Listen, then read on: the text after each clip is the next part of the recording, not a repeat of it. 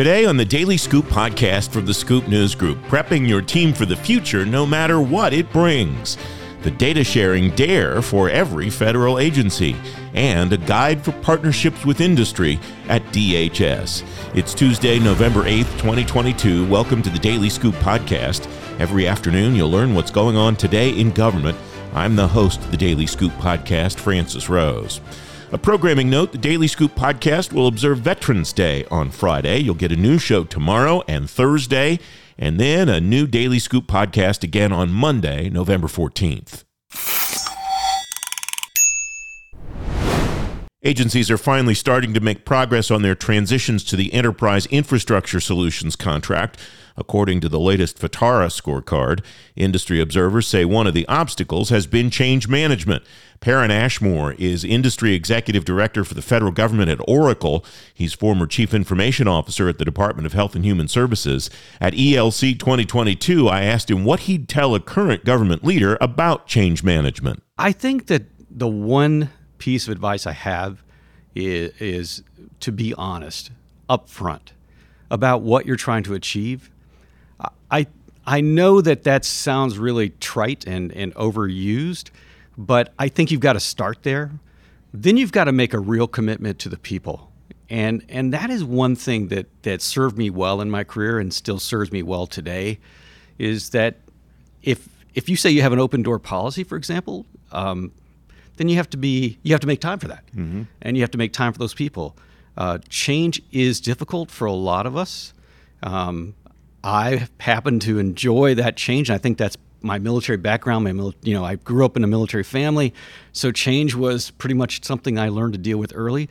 But the one thing is, I would say is recognize and respect that the people that you're asking to change are incredibly successful, and celebrate their success, and really recognize that the change isn't necessarily because they're doing something wrong. Because I think a lot of people are in this boat of, oh no, I must have messed something up. And that may not necessarily be the case. It's just time. Mm-hmm. But again, you see this over and over again. And I happen to see programs coming around the loop in various agencies that I happen to work on. I say this almost 40 years ago.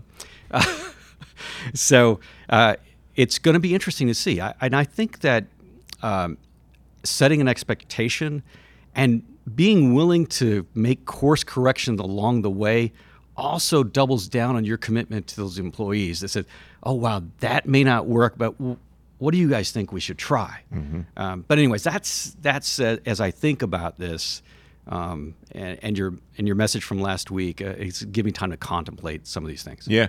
So the challenge there is that I think the sense that I get from your peers that I talk to, the employee, when you have that conversation with somebody, goes right to something that you mentioned a moment ago, which is, I must have messed up. I must have done something wrong. Not that they see it as a disciplinary thing, but, we're not doing this thing anymore because, I must have somehow fouled it up. And the challenge in the technology sphere, it seems to me, is, no, it's just changing that fast. This thing that maybe we started 2 years ago, it's been overcome by events, and it doesn't have anything to do with your performance or anybody else's. It's time for something else. Yeah, and we have a lot of practical examples of that. Autonomous computing, mm-hmm. 3D printing. These are game changers, right? But they also impact somebody's livelihood. And so, again, I go back to, you got to be honest. And someone said at one of our conferences last week, the best thing I've ever heard, you need to be real. So on my side, as the former CIO, I have to have a realistic plan, not some pie in the sky thing that disrupts a lot of people's livelihoods and work time. If it's not realistic, you're going to drive people through something, and then they feel like they're on this yo-yo. Mm-hmm. And you're going to lose the people. Yeah. So consciously think about, is this going to happen? Is it something I can realistically do? And I can use a cloud example. Some teams have found it easy to do the lift and shift first and then to make the big changes. And again, they're having that conversation with their staff saying, okay, what if we find this step way? Other people are like, no, just rip the Band-Aid off and go, right? So I think the beautiful thing, and Claire and Krista Russia have laid out this wonderful vision, but they've all said, to both of them have said, for each individual agency and department, it's a journey. Mm-hmm. I'm just telling you, this is where we need to get to. So it really is up to those agency leaders to kind of say, okay, how are we going to deal with this employees? And remember that even though you may have hired an employee to, and again, I'm using just a simple example, to be the chief of privacy, they may have a background in cloud native development that you're not aware of. So I would say, again, engage the employees and try to figure out, how do I fit people into a different whole, right? Yeah. And that was a lot of the government success during COVID, was finding this talent that's out there. And of course, we just had the director of OPM speak today. And I would say, don't lean on position descriptions, mm-hmm. lean on your knowledge and understanding of people, and work with your people to bring them in. Because again, there's an incredible amount of talent in the federal space. To that end, then, it must be encouraging as a leader who has a vested interest, in both professionally and personally, in what goes on in the federal government, to hear Director Ahuja talk about the fact that they're moving away from degree requirements and certification requirements and evaluating candidates basically, as you're describing, as people and not just a list of accomplishments. As well as dealing with the upfront issue of pay. Mm-hmm. And to have someone at her level honestly talk about, hey, I understand pay is an issue, because the other thing that she's doing, which is something that GSA has led on, and others like FDA have taken advantage of, is there is talent across this great country and in the territories.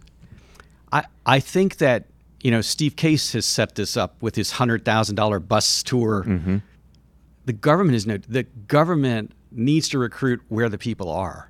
And I think we've proven over the last 20 years, and not just during COVID, because we were doing virtual teams long before COVID, that we can do this with people who are outside of the Beltway, I would just say. Mm-hmm.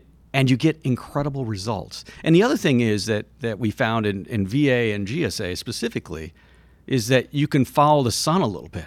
So not only do you get more productivity and more engagement, but now you've got support, this customer support that Claire talks about. Now you're actually able to turn that model a little bit, mm-hmm. to say, oh, wow, I can take that call at 8 p.m. Eastern from a vet who needs to talk to somebody. Right? So we're seeing all these things, and the tools that they're giving leaders today, well, thank goodness, because as you know, there's been a lot of discussion for a lot of years. And the last thing I would say about the tools is that, and we've talked about this today, Ankit brought it up on stage today, just because it didn't work in 2008, don't discard it. That's right. Because the times have changed, the tools have changed, the circumstances are a little different, leaders are a little more flexible as they work through some of these tough problems for the American citizenry. So I would just say, be open-minded and be willing to try something again. Yeah. I want to go back just briefly as we start to wrap up, Perrin. We were talking about the change management piece, and that jumped out at me most prominently, I think, in the discussion around RPA, where people really had to be careful about how they presented it to their teams, because the immediate visceral reaction, no matter what people said, was, oh, you're going to eliminate my job. And that discussion became tremendously critical, the way that you laid it out earlier in those kinds of discussions. No, there's plenty of work to do, and we don't want you to do rote stuff that's boring, that you'll hate. And that became the core of that conversation. So as the person who led that conversation at HHS and was the first to do it, I selected items in talking to my staff. What are we not doing that we should be doing? Mm-hmm. And so that's the way we demonstrated the value of RPA. And we did it in security log reviews. We did it in payroll updates. And again, HHS is a medium-sized agency with 87,000, 86,000, depends on who you ask, employees. But those were workloads that people were like, wow, I'd really like to get that done. It's important. And then something was said today that I want to quote because there's a young person from USDA, Tamika Hamlin, who was on a panel today. And she said something that I think everyone should take away, and that's listen better to serve better. And I really believe that that's the essence of this change management. So you're gonna hear things that you're not gonna want to hear, but you need to hear them earlier rather than wait to the bitter end. Former HHS CIO Perrin Ashmore at ELC 2022. You can read more about change management in today's show notes at thedailyscooppodcast.com. I'm Francis Rose, the host of the Daily Scoop podcast. Salesforce brings the public sector and customers together in the digital age. To access the new Veteran Mental Health and Resiliency Resources module, go to trailhead.salesforce.com. The Defense Department and the Commerce Department are delaying an agreement again that would codify data sharing between the two agencies. It's the latest example of challenges agencies face about data sharing. Mike Peckham is Managing Director for Advisory at KPMG. He's former Chief Financial Officer for the Program Support Center at HHS. At ELC 2022, I asked him if he thinks data sharing is getting better, getting worse, or staying the same among federal agencies. I think everybody's trying to get better at data sharing, but we do have some obstacles. And data sharing agreements are a pain, to put it simply. You can agree to use a certain set of data for a certain period of time for a certain purpose. And once that agreement expires, you're done. You don't get to access that data unless you re-up, renew, do all those things. In some cases, they don't even want to leave the resident data that you've been using, so you kind of have to bargain through that entire process. So, I've been talking about AI a lot lately. Mm-hmm. When you start thinking about ethical AI and biases in AI, I stumbled across this whole thing of synthetic data. And synthetic data can be used, so think about things like biometrics. There's been a lot of talk about that, and there have been issues where ultimately the test population was predominantly of one persuasion, usually white men. So there have been problems around that, and I learned through a colleague at KPMG that using synthetic data, you can tweak the algorithms for skin color, for eye color, for other things, and you can actually strengthen up the biases that are inherent, because let's face it, humans are the ones who create the algorithms, so there's going to be human fingerprints on that every single time. Mm-hmm. But when I started diving into that, I had a light bulb that went off my head, and so I went back to Danielle and I said, hey, can synthetic data be used for data sharing? And the answer was, yes, it can. So one of the issues we've always looked at is PII, and you don't ever want to be able to trace information back to an individual so that you violate their HIPAA, PII, whatever right that is. As long as you can't infer that information, we have a perfect opportunity to replicate information. Doesn't really matter where it resides, who's the owner of the information, but if you can start to mass produce synthetic data that is a replication of your real data and make that available for use across the board, imagine what that would do for data sharing. Mm-hmm. Imagine what you would be able to find in that data, especially if we allowed the private sector access to that. And I'm not saying they get free access, but they have access to it. They will look at that and see things in that information we've never, ever gleaned before. All right. Is there such a thing in the realm of synthetic data as being close enough to real data? Or is something too synthetic that it's no longer reliable? Is there some kind of line of delineation or line of demarcation in the quality of the data? Well, I would say, you don't want to do something where you're taking 20% of your data as real data and 80% of it is synthetic data. Mm-hmm. Okay. And that's for, the ethical AI, the biases and all that. But if you are simply taking the data that you have in a repository and you're replicating that for consumption only as synthetic data, then yes, that could be entirely 100% synthetic data. But you have to be able to map it back to the trigger point that pushed the information from the resident system it was in to your synthetic pool of data. And from that, I mean, it just, to me, it goes forever. The possibilities are endless. I'll say, take CHIP, for example. So the Child Health Insurance Program. Coming from HHS, one of the things I used to always say was, is the idea behind CHIP simply to get a metric that says we have so many people in this particular area enrolled in CHIP? Well, I went back and I actually read the statute, and the intent, I believe, of the statute is not to just get them health insurance. That is, let's get a child health insurance because right now they're getting sick, they're missing school, they're failing grades, things are going bad. Let's get them health insurance, let's get them back to school, get them into school consistently, and hopefully we will have more kids graduating on time because, let's face it, you miss school, it's hard to keep up. Graduating on time, might you see the graduation rates go up?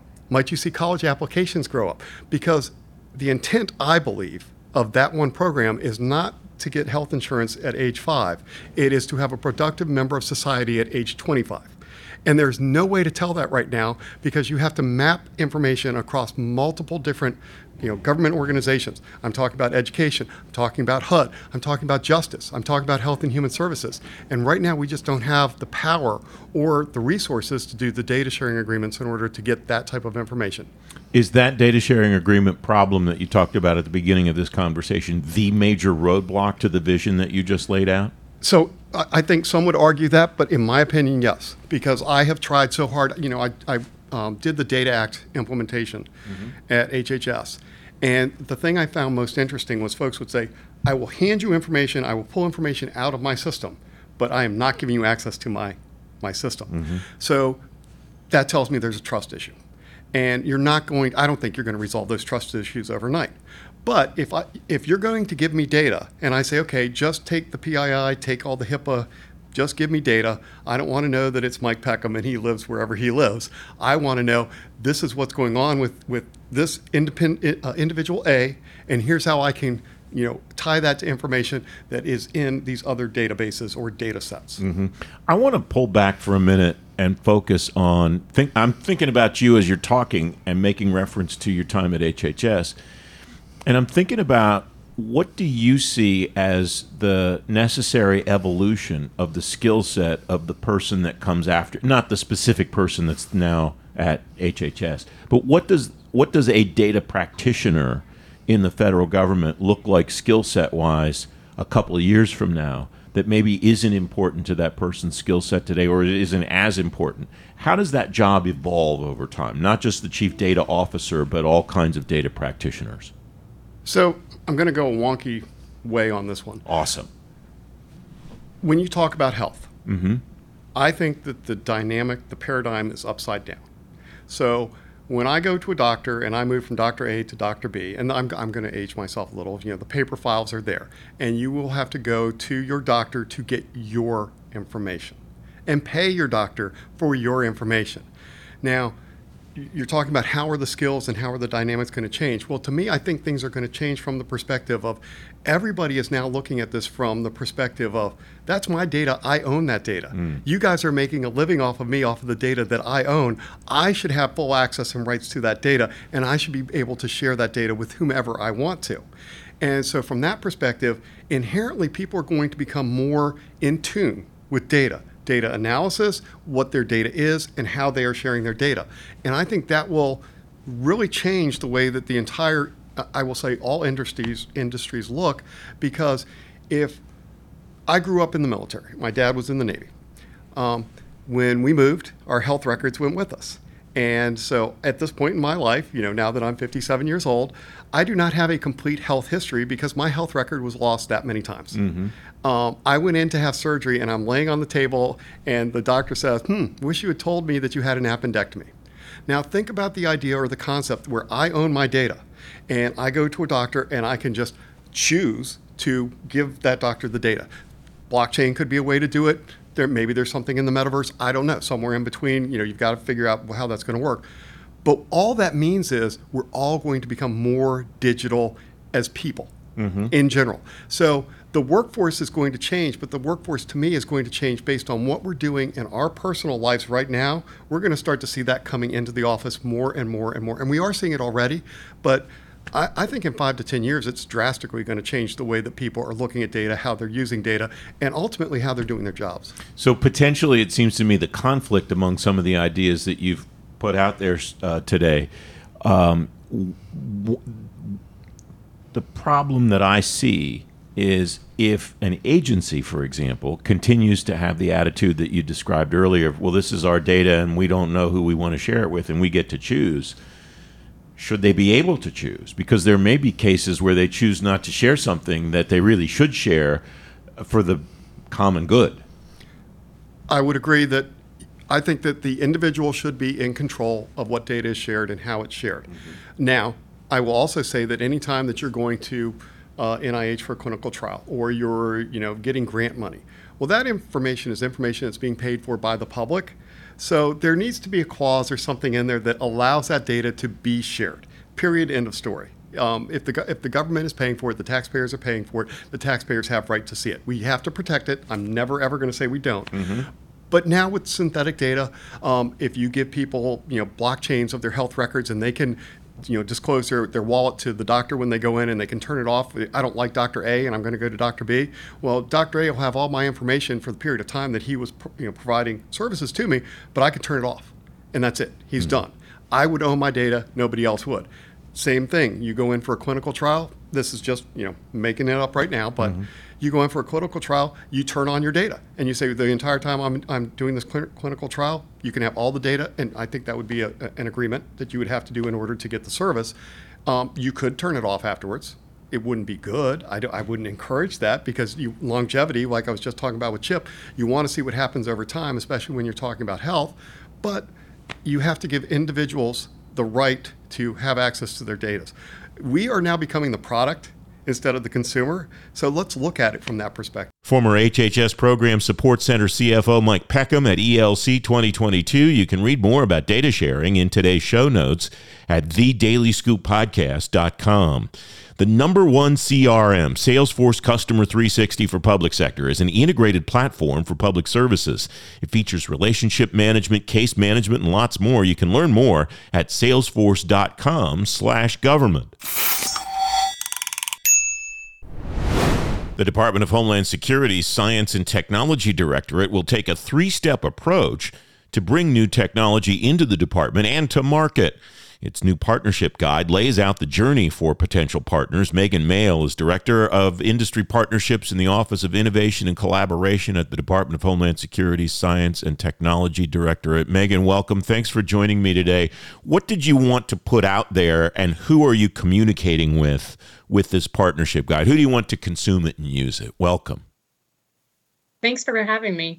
I think the partnership guide really is broadly all potential external partners who have an interest in working with DHS on research and development. Previously, we have put out an industry guide, and we updated the wording this time around to really note that we work very broadly with private sector entities beyond what might be considered industry. In the very beginning of this guide, you're very explicit. This is a quote: "We want to grow our network of partners to develop homeland security solutions." What does a mature network of partners look like to you? Who all is involved with that, and how are they involved with that, Megan? So in my mind, it's a very broad group. We really want it to be a diverse, inclusive group who's interested and aware of DHS, S&T, and the funding opportunities and partnership programs that we have. We don't want, one size fits all for research and development. We want people who have never heard of us to take an interest. So it's small businesses, large businesses, academia, national labs. It really is an open group interested in solving problems together. And that's the end state here that struck me as I went through this guide. And you're, again, explicit about the stages that you want to work through. Engage, develop, deliver. The ultimate goal is to deliver capabilities. How do you go about assessing the capabilities that you want to deliver or want to focus on? Or am I thinking about it the wrong way? Are you looking for your partners to say, this is what we want, or this is a potential solution? Does it fit into the mosaic that you're trying to build? So I think we could approach it any number of ways, but primarily S&T works with the DHS components to identify high priority gaps or needs. And we have those documented in the appendix of the guide. But that's really a process that we go through internally to address the gaps by component customer and across components to really understand where our research dollars and focus should be. And then we put those out to our partners in industry and others to get their take on things. And some of our solicitations are very prescriptive and some are very open. It sort of depends on what we're looking for. How do you take what you're looking for, analyze it, and determine which of those approaches that you just described is the right one? Or is it just kind of a we know it when we see it? I think it's a little bit of both. I think it's an art, not a science all the time, ironically. But I think, we do a lot of tech scouting internally. We do a lot of market research to understand where we're going to get the most interest when we put out a solicitation or a business opportunity. You talk about the partnership pathways here, the ways in which you engage with the organizations that you want to, and you talk about those organizations too. It's academia, it's industry, there are international partnerships that you're looking for, and so on. And we'll put a link to this guide at thedailyscooppodcast.com so folks can go through it. And it strikes me that describing the way that someone walks into this organization, walks into this journey, is probably as important. I know that I hear from industry all the time, especially companies that don't typically do business with the government. We're not sure where to start. Is that what you're getting at with this pathways concept? Absolutely. DHS is overwhelming. I mean, it's huge. There's so many missions. There's so many components. There's so many, there's so many ways to work with us that it's overwhelming to figure out how to work with us. And so part of what we were trying to do with this guide is put it all in one place and break it down and make it easy, hopefully easy to digest and understand where someone fits in. When an industry partner or potential partner decides to make this journey, what does that organization encounter? What's the kind of person inside DHS that makes for a good industry liaison to be able to communicate with industry, especially people who haven't done business with the government, in a way that they can understand, kind of translate government speak to something that they might understand? Sure, and we do that in a number of different ways, depending on the type of solicitation we're focused on or the type of group that we're looking at.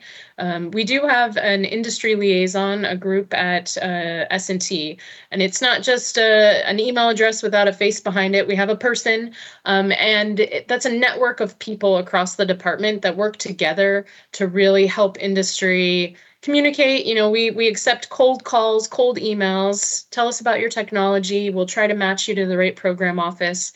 So we try to do the legwork. We try to give them an idea for where they fit in. That engage, develop, deliver process. What's the infrastructure that you either had or had to build in order to be able to execute on that, Megan? So we sort of have that process built within the Office of Industry Partnerships. So the first piece, the engage piece, is our industry liaison is a big part of that. We do a lot of outreach. We do a lot of webinars right now, trying to just really promote S&T as an entity, making sure it's on people's radar.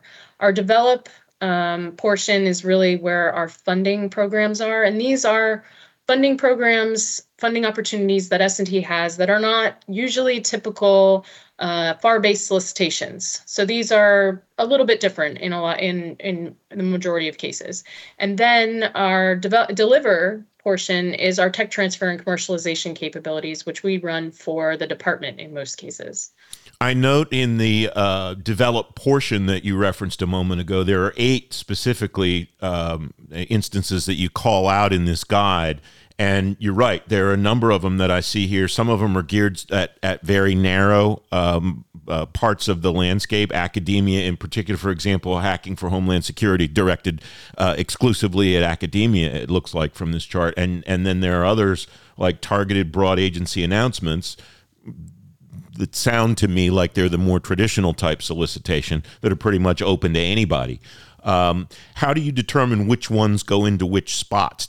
Is there something qualifying about each of those different things, or what does that look like? So a lot of them, those all have various solicitations and programs built around them, and we've sort of built them focused on particular areas or types of industry. So Silicon Valley Innovation Program is an example of that. The department stood that up to specifically focus on the startup community. And we run the Small Business Innovation Research Program for the department, and that's obviously targeting U.S. small businesses. So this was really just to provide a broad way for people to find out where they fit, and know that there's multiple ways, and it doesn't matter what type of company you are. There's an opportunity for you. On the delivery part, there are 5 different categories there: intellectual property general licensing, commercialization accelerator program, the cooperative research and development agreements, Homeland Security startup studio. I like the idea of a studio as a media person. Partnership intermediary agreements. I guess it's the same question there. How do you determine which of those becomes the right way to deliver a particular technology that has been developed? Sure. And, across those programs, the goal is to take technologies that have been funded by federal research and development dollars at DHS or other partner agencies and see them through to commercialization, get them out into the market. We certainly don't want to see things sitting on the shelf. So, the Homeland Security Startup Studio is a great example of that. We're literally building teams of entrepreneurs around federally funded technologies, and companies are growing out of the work that they're doing through that program. So it really is, just finding excited people who are interested in taking solutions and understanding the DHS market, and seeing things move forward. Given that you said a few moments ago, Megan, that this is more art than science, are there common threads among the success stories that you've seen so far? Are there things that either the companies or that your office has done, or some combination thereof, that indicate this is probably going to work the way that we expect it to? This is going to deliver a capability that otherwise we wouldn't have gotten. I think you have to be thinking up front about the plan for go-to-market and commercialization. I think if you're just doing research around an interesting research question, that's great, and you may get it to a certain point, but it's very difficult to retrofit commercialization and, a market approach 3 years into an R&D project. So I think most of the success that we've seen is when you're being forward-thinking about that process up front. How will you look at this a year, 2 years, 5 years out, you and your colleagues, and determine this is working the way that we want it to, this is going the direction that we want it to? Is it just delivery of capabilities, or are there other markers that you'll use to determine if you're on track? I think there's so many different potential markers. One that I'm very interested in that's a little bit harder to tell the story around is really seeing the relationship of someone who hears about us at an event that we're at or reads the partnership guide and decides to respond to a solicitation. They competitively win an award, and then, they get a technology out into the market. So being able to tell that kind of life cycle approach and how we grew a relationship with a company, that's a really interesting story to me. It'll take some time, but certainly that's one that's not a traditional just here's a technology, here's, the development, here's the profits for a specific approach. And it sounds like the end state is not necessarily just that DHS gets the capability, it's that there's a new capability on the broader market available to private sector, available to other government organizations, and so on. Am I hearing that correctly too? Absolutely. I mean, at S&T, we definitely do work with our component partners to ensure that those end users are getting the capability that they need. But the Homeland Security market is so broad, and there's so much potential use there. I mean, we support all first responders across the country, federal, state, and local levels. So, I mean, that's a huge market. And then, we want to see how things can impact on the commercial side. We want people thinking about dual use technologies as well. Megan, congratulations on this guide, and thanks for coming on and just talk about it. I appreciate your time. Thank you. You can find a link to the partnership guide in today's show notes at thedailyscooppodcast.com. The Daily Scoop Podcast is available on all the podcast platforms. If you don't want to miss a show, you can subscribe and get the show every weekday on Apple Podcasts, Spotify, Google Podcasts, or wherever else you get your shows, and on any device you get your shows. And if you really like the Daily Scoop Podcast, leave us a 5-star rating and a review. It'll help more people find the show. The Daily Scoop Podcast is a production of the Scoop News Group in Washington, D.C. James Mahoney and Carlin Fisher help me put the show together every day, and the entire Scoop News Group team contributes. The Daily Scoop Podcast comes back tomorrow with an inside look at some of GSA's biggest contracting vehicles. Laura Stanton and Tiffany Hickson are here. Until then, I'm Francis Rose. Thanks very much for listening.